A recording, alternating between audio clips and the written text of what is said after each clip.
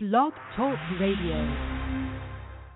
Back in 1982, man, it was real cool in school if we got good grades. Like straight up A's, the parents would take us to a 76 game. I got my game and there ain't no shame. Big shots to Mo Cheeks and Moses Malone. Julius Erving called Phileas home. Bobby Jones, Darryl Dawkins, and Tony sinking threes. Rocky Balboa comes from South Philly. But if you want to make it on time to the show, there's only one road that you really have to know. So get to Fishtown without all that jive. I suggest that you drive on I-95. Want to get downtown but feeling the fix.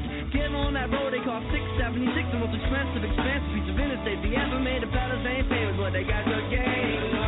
Getting on 76ers, travel by me, this Larry Bird.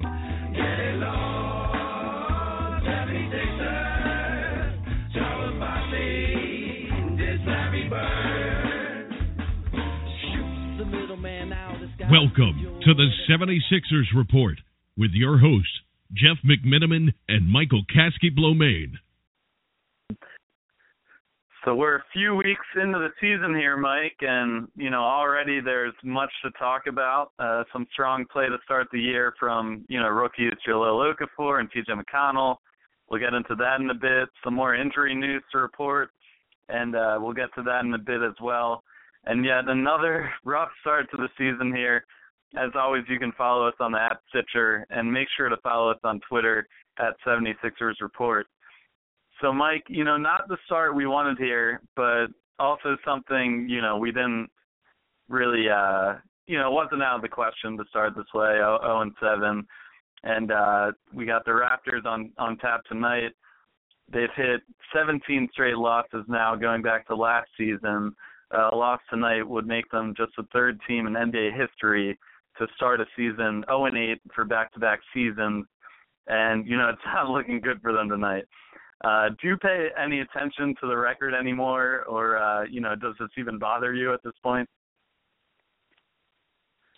I think we've learned to kind of tune out the, win-loss record at this point over the past couple of years when we kind of knew what we were getting into with the rebuild. Obviously the overall victory, win-loss record wasn't the focal point of the past few seasons, whereas, player development, acquiring assets was, obviously more important to the organization. I did expect them to win by now, though. I didn't expect them to start 0-7. I thought with, the development and addition of talent coming into the season, they'd be, a little bit more competitive in a couple of the games and would have, at least taken home a couple wins by now. Not that it matters in the scheme of things, especially considering the injuries that, they've been battling with. They really haven't had anywhere close to their full, their full arsenal out there on the floor yet. So it's kind of tough to even judge the team, until Covington gets out there and we get Tony Wroten and Kendall Marshall back out there and really see how, the depth, the depth looks and everything. But with that being said, it's definitely not as important to me as the development and seeing how, how good Noel looks and how potentially dominant Okafor could be. That's still the main importance, but a little surprising that they haven't won one yet. Yeah, and it's not going to get any easier moving forward. After the Raptors, they've got the Thunder, Spurs, Mavs, Pacers, Hornets, and Heat. Do you see this losing ending anytime soon here? No, that's funny. I was just going down the schedule too myself, and I was going to say there's really no relief coming up. I mean, maybe possibly the Mavericks next Monday. They've had their lumps to start off the season, and then going down. I mean, even teams you would, your inclination would be maybe they have a shot, but the Hornets have been playing well. They got pulled off 3 wins over the West recently. The Timberwolves have been really surprising with Wiggins has obviously been playing great, and Karl Anthony Towns. Maybe all the way down till December 1st they play the Lakers, which could be Kobe's last game in Philly. That might be their best shot at this point, just straightforward looking at the schedule. That's not to say that, they couldn't put together a good effort for 4 quarters and pull off an upset against, any of these teams. But at this point, it's already, it seems like they're not really going to be a favorite in any game, probably for the remainder of the season, as it's kind of been for the past couple of years. So, yeah, I mean, it's tough. it's tough to pick out one game where you can be really like, oh yeah, I think they'll win this one, especially as you mentioned with Thunder, Spurs, Heat, Rockets, Grizzlies, Celtics, some good teams coming up. So it's definitely going to be interesting to see when they'll pick up that first win. Hopefully it doesn't start off quite as bad as it did last year when they were 0-17, but it's definitely going to be not too much better, it doesn't look like. Yeah, hopefully they can win one, without breaking that 0-18 record, but we'll see what happens. And, outside of the record standpoint, the team has played fairly well, especially with Jahlil Okafor. He's looked every bit as advertised offensively, averaging 19.9 points, 6.9 rebounds, and 1.3 blocks per game. He's coming off of a monster 21.15 rebound performance against the Bulls, and he seems to be kind of limiting his turnovers since those first couple games there. And, Mike, what have you liked so far from Jahlil, just in terms of, the mark he's made so far? Yeah, he's honestly been even better, I think, than people thought he was going to be, very early, starting off with his first game when he came out and dropped 26. He's just a natural scorer, and it translates to the NBA already and, quicker than I thought personally.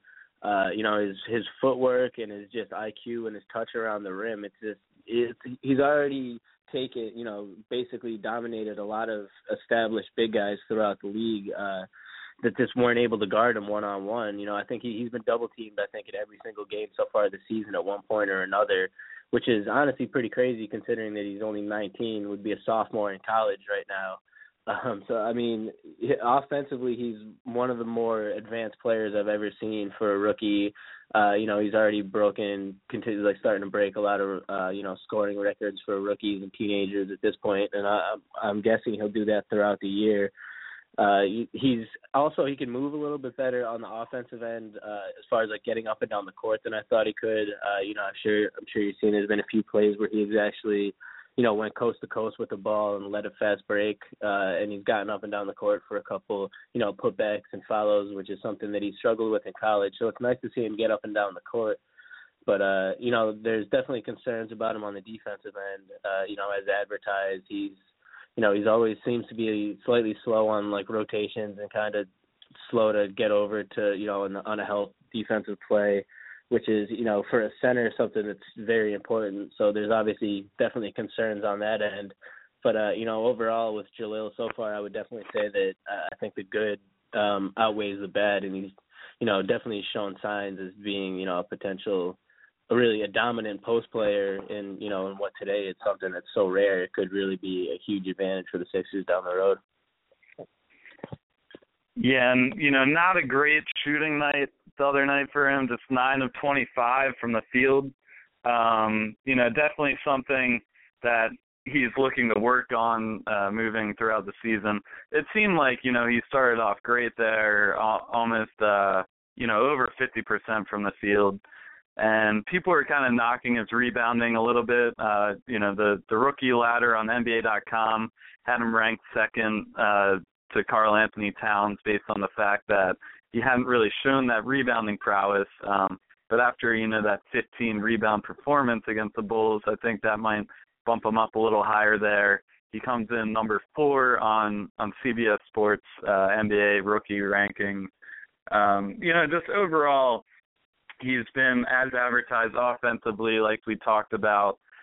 Maybe defensively, he, needs to work on some things, but so does every rookie in this league. I mean, defense is one of the things that you can kind of teach a player, whereas offense is one of those things that, it's harder to teach over the years. And, the fact that he has that mastered at this point is great. And, another rookie has also been showing just a phenomenal start to the season for this team. How about T.J. McConnell's emergence as a starting point guard? As I put on Twitter, he registered the 3rd most assists ever behind John Wall and Jamal Tinsley in his first 4 NBA games. He's averaging 5.6 points, 7.6 assists, and 4.7 rebounds right now. and he's really balanced this offense out a little bit when he's out on the court. At this point, even when Kendall Marshall and Tony Wroten return, do you feel like this is his spot to lose in the starting lineup? First of all, shout out to Jamal Tinsley. That's a player I haven't thought about in a little while. Good call. But, yeah, I mean, I'm definitely been very pleasantly surprised with McConnell. He's a guy that I was, I was on this show. I didn't think he had a legitimate shot to, make the roster. He impressed me in the preseason. I think you and I were both on record saying he was probably the most surprisingly impressive player for the Sixers in the preseason. But, preseason, it's preseason. It doesn't necessarily always translate to the regular season. So I'm certainly surprised and, happy for him to see how well he's been playing.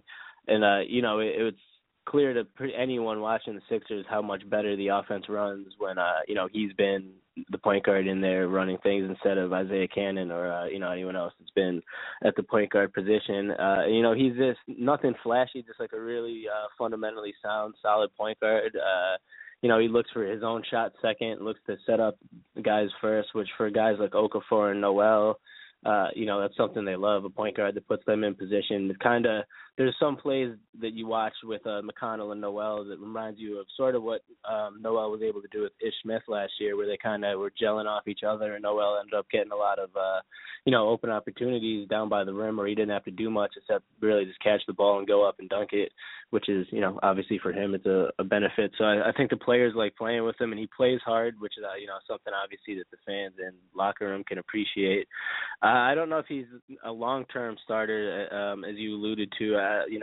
I think he maybe when they first get back, Wroten and Marshall, to ease them back, they'll keep McConnell in the lineup. I think eventually either one of them could potentially be better at, just running the offense and orchestrating it than TJ is, and I think he might even benefit from, a reduced role where he can come off the bench as a backup guard and, play some time with Noel and some of the reserves and play like maybe 20 minutes a game.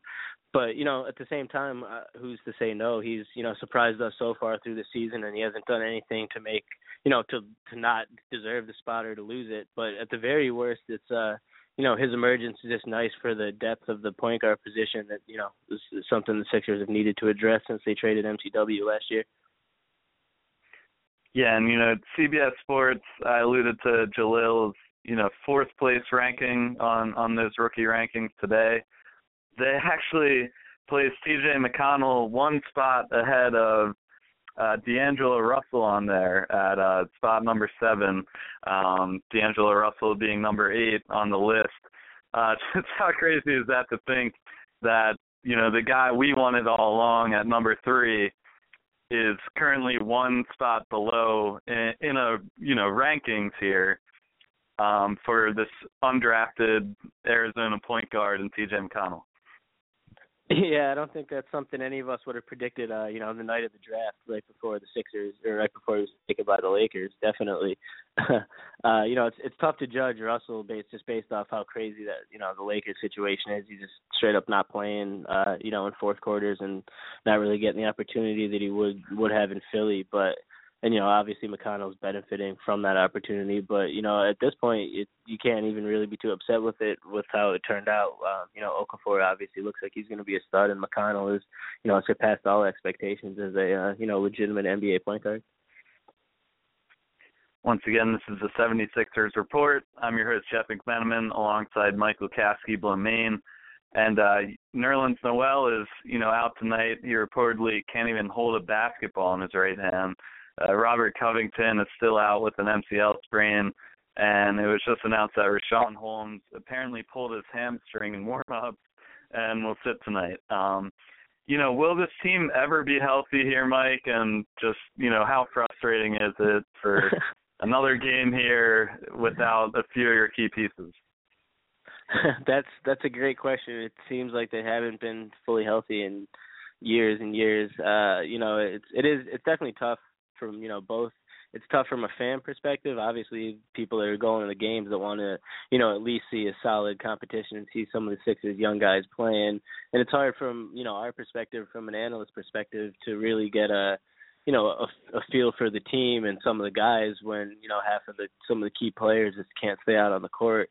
It's really tough to judge how good Okafor is playing when, he's playing with some, not high caliber players around him, and he's like a clear focal point, as opposed to when he's out there with other guys like Covington and Noel that are, other potential options. So, I mean, it's definitely tough from that perspective, and especially, with depth too, with Holmes out and Noel, and Covington all out, the front court's thin, which, just makes it tougher on the team as a whole, which obviously when you're already kind of outmatched by a lot of teams and you're going against a team like the Raptors, who are, one of the better teams in the conference, it doesn't bode well for the outcome. So, already going into the game, there's always a chance, but it just seems like there's it's set up perfectly to be another one of those nights. Okafor, I'm sure, will get his numbers, but, you just don't know if the Sixers really have the depth to match, a team like the Raptors.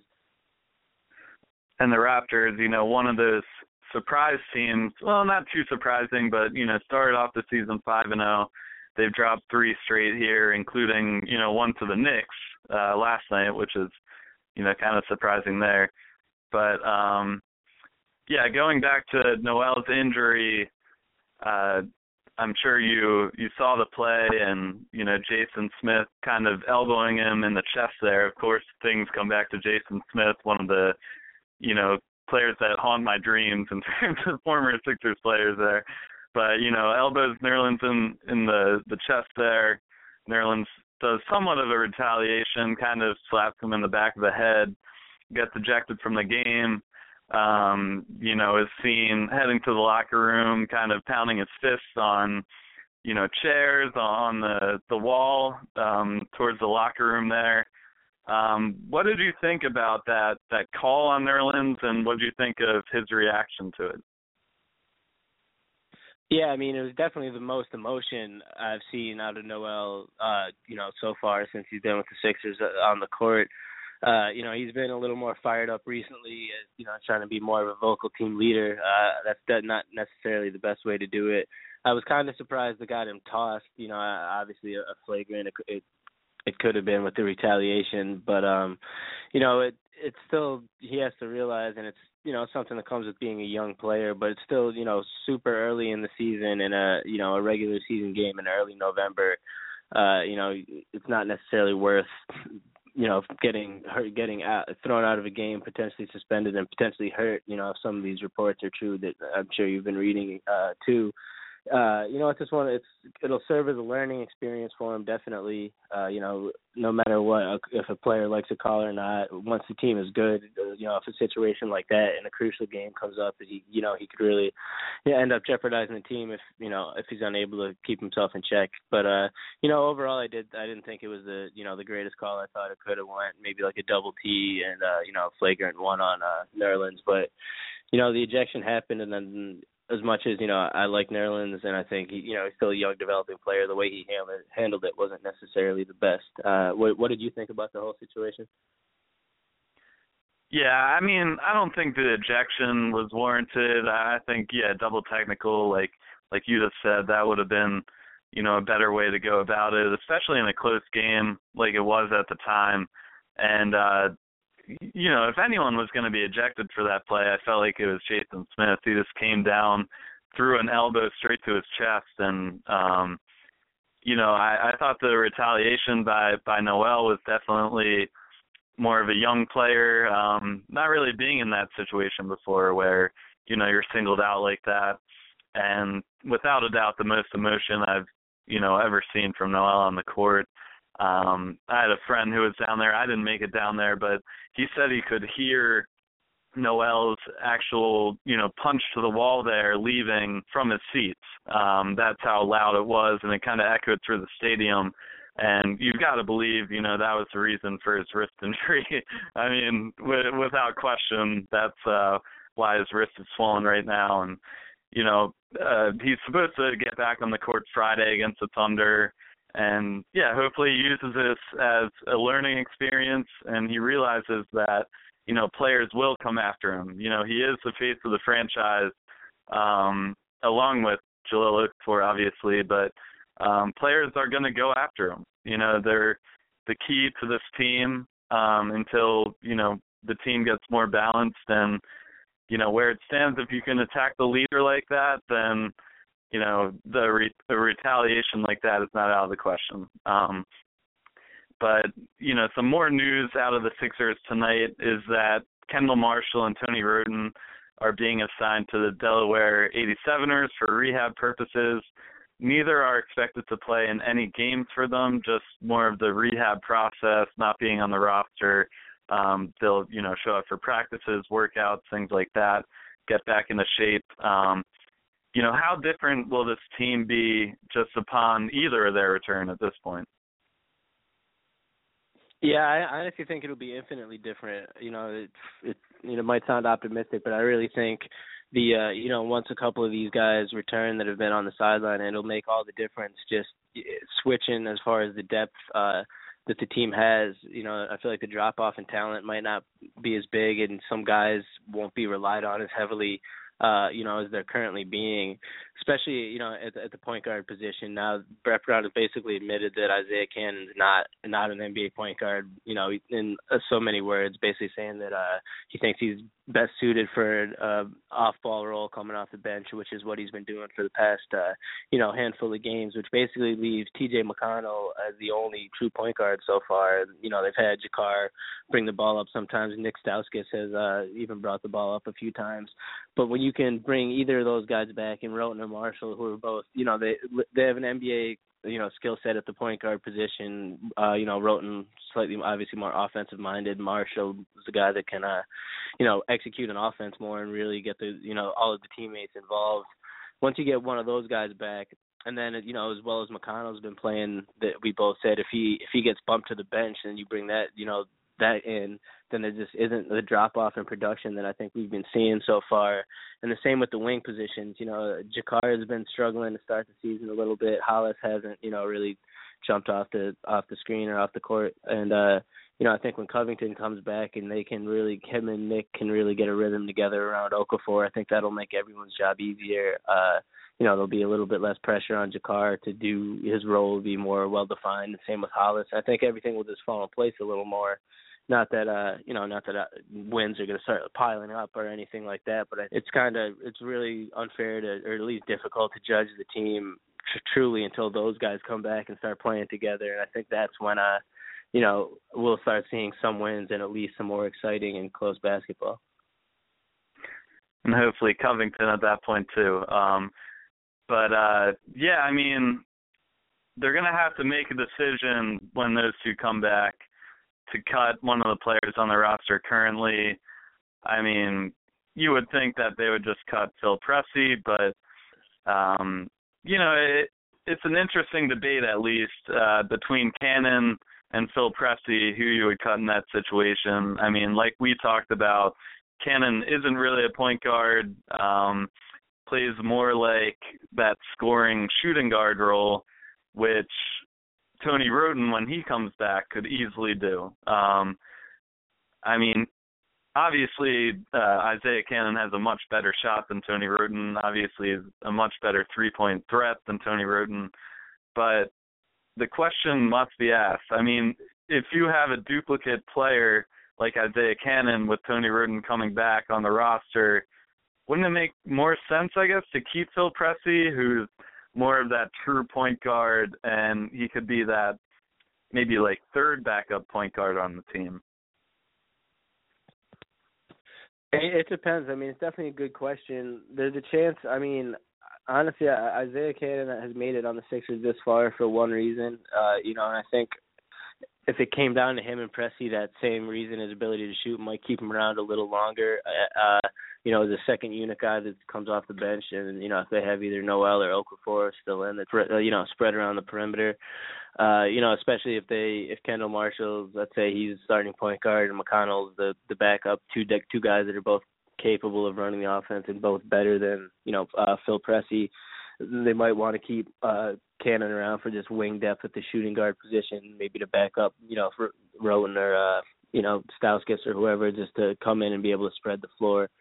But definitely, I totally agree that it'll come down to one of those two. They're not going to be on the season for for the long haul. But if I had to guess right now, I would say I think Cannon makes it again, honestly, strictly for his ability to spread the floor. And, if he's backing up a guy like Nick Stauskas at the shooting guard spot, you can kind of sub Cannon and still run similar concepts because he has the same ability to, kind of spread the floor and shoot.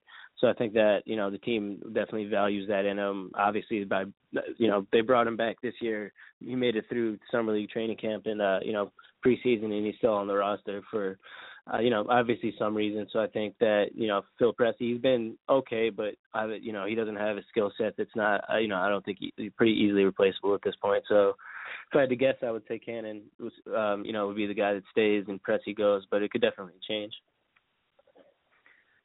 So the Sixers are going on in 5 minutes here, but we still got a little more to talk about.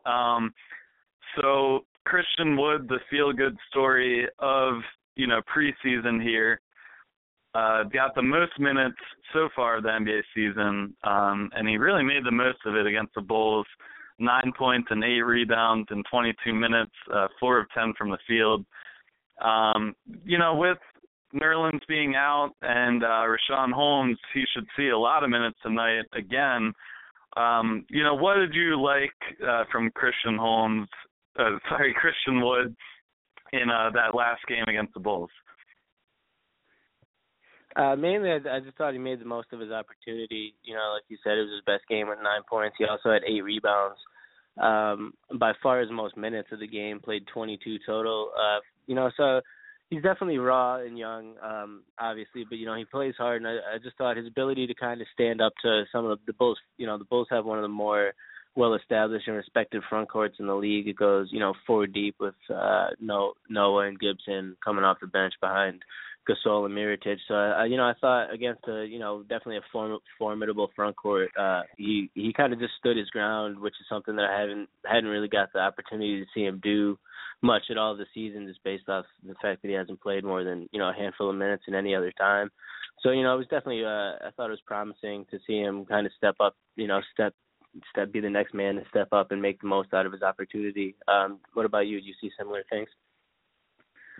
Yeah, I really liked his hustle out there. I mean, he was following up shots, really just being aggressive against, Taj Gibson, who is obviously one of the more aggressive, big men in the league, and, Pau Gasol as well.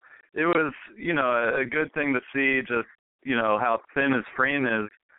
He still went up there and fought and held his own and, made the most of his minutes, as we talked about. Whether or not, he can put another performance like that on tonight, we'll see. But I really like, the decision to keep him on the roster. You can see how valuable he can potentially be. They took a risk, but it seems like it might pay off. He just needs to, hit the weight room, kind of like Nerlens Noel has done, over the past 2 years now. And, I think he'll learn from every opportunity he has on the court. And I think Brett Brown is the right teacher for him. And I mean, in terms of the team as a whole, it's kind of been much of the same from last season. They're trying to win games through defense first, but there's a lot to be desired in the scoring department. They're just averaging 91.4 points per game as a team, and only 2 teams are lower than that in the NBA currently, and they're going to need to do something in the scoring department. Obviously, you think when Tony Wroten comes back, that'll balance out some of the scoring. But do you feel like the team might need to, look towards maybe another player at the deadline, maybe like a scoring 2 guard to help this team out, or do you think that it's kind of a wait-and-see approach and it's better off to kind of hold out for the off-season and the draft? Yeah, I'm guessing the latter. I just don't think that they're really going to make any at least any like legitimate roster moves until the off season after the draft and when free agency opens, and once the new cap space sets in with the the new agreement and TV money coming in, they might look to maybe potentially do something like similar that they've done at the trade deadline the past couple of years, with potentially move an asset and a guy like Roten, like you mentioned, and try to get something back for him. But as far as any type of move that would get a potentially like legitimate starting caliber two-guard, I really think that next summer there's going to be so much going on with the team as far as potentially Embiid coming back, Saric coming over, and all the draft picks, plus free agency in general. Then when they might actually be looking to add talent, I think that's probably the earliest time they'll really add any legitimate players. What about you? What do you think? Yeah, I mean, they've had a wait and see approach this whole process, so I don't see them kind of going after anything there. I do think it's a cause for concern. Obviously, you would hope that Stauskas can become a more reliable, shooter and scorer there at the two. You hope that, Robert Covington comes back at 100% and can provide some scoring there. You hope that Tony Roten can come back and provide some scoring. So there's definitely some options there, for the team currently. But, it's hard to watch when I guess your offense is relying on one player. Really, Jahlil Okafor has been the only reliable scorer so far on the team. And, it hasn't been pretty on the offensive side of the ball. Defensively, they've definitely kind of taken a step back from last season so far. But I think, things will start to come together when players get healthy. And, there's no rush to really add anyone in a trade or anything like that. Outside of just the season and, everything that's happened so far, there's also been some more entertaining stories surrounding the Sixers. One of them came out that Josh Harris actually stopped a youth soccer game yesterday by landing his helicopter on their playing field. And another one was the World Series of Poker champion was rocking an Allen Iverson jersey for his win yesterday as well. Did you get to see those stories, and what did you think of them? Yeah, I did. I saw both of them. First of all, good for that dude winning the World Series of Poker in an Iverson jersey, because he got some cash now, which is pretty sweet. And the Josh Harris story just really made me laugh. It seems like something that you would almost see in like a movie, like a stereotypical thing of like a wealthy billionaire owner of a company just going to land his like private helicopter in like the middle of a kid's soccer game and make them all wait. But that was the first thing I kind of thought of. But I didn't really read past too much of the headline of that. I just kind of got the gist of it. But definitely kind of entertaining at least, and gave me a good laugh. Kind of took the the focus off like on court of the team for like a little bit.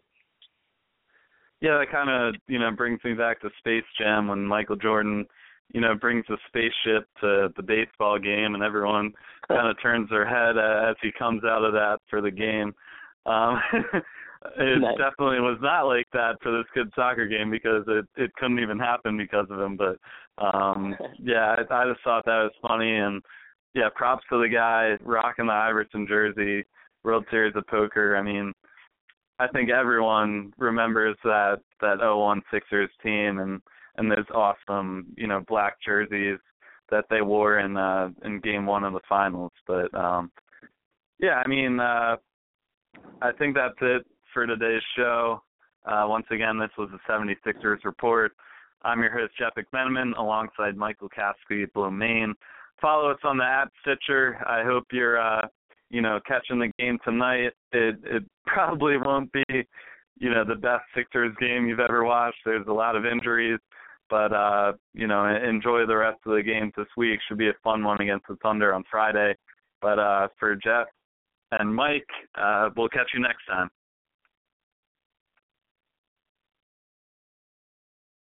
Back in 1982, man, it was real cool in school if we got good grades. Like straight up A's, the parents would take us to a 76 game. I got my game and there ain't no shame. Big shots to Mo Cheeks and Moses Malone. Julius Erving called Philly his home. Bobby Jones, Darryl Dawkins, and Tony sinking threes. Rocky Balboa comes from South Philly. But if you wanna make it on time to the show, there's only one road that you really have to know. So get to Fishtown without all that jive. I suggest that you drive on I-95. Wanna get downtown but feeling the fix.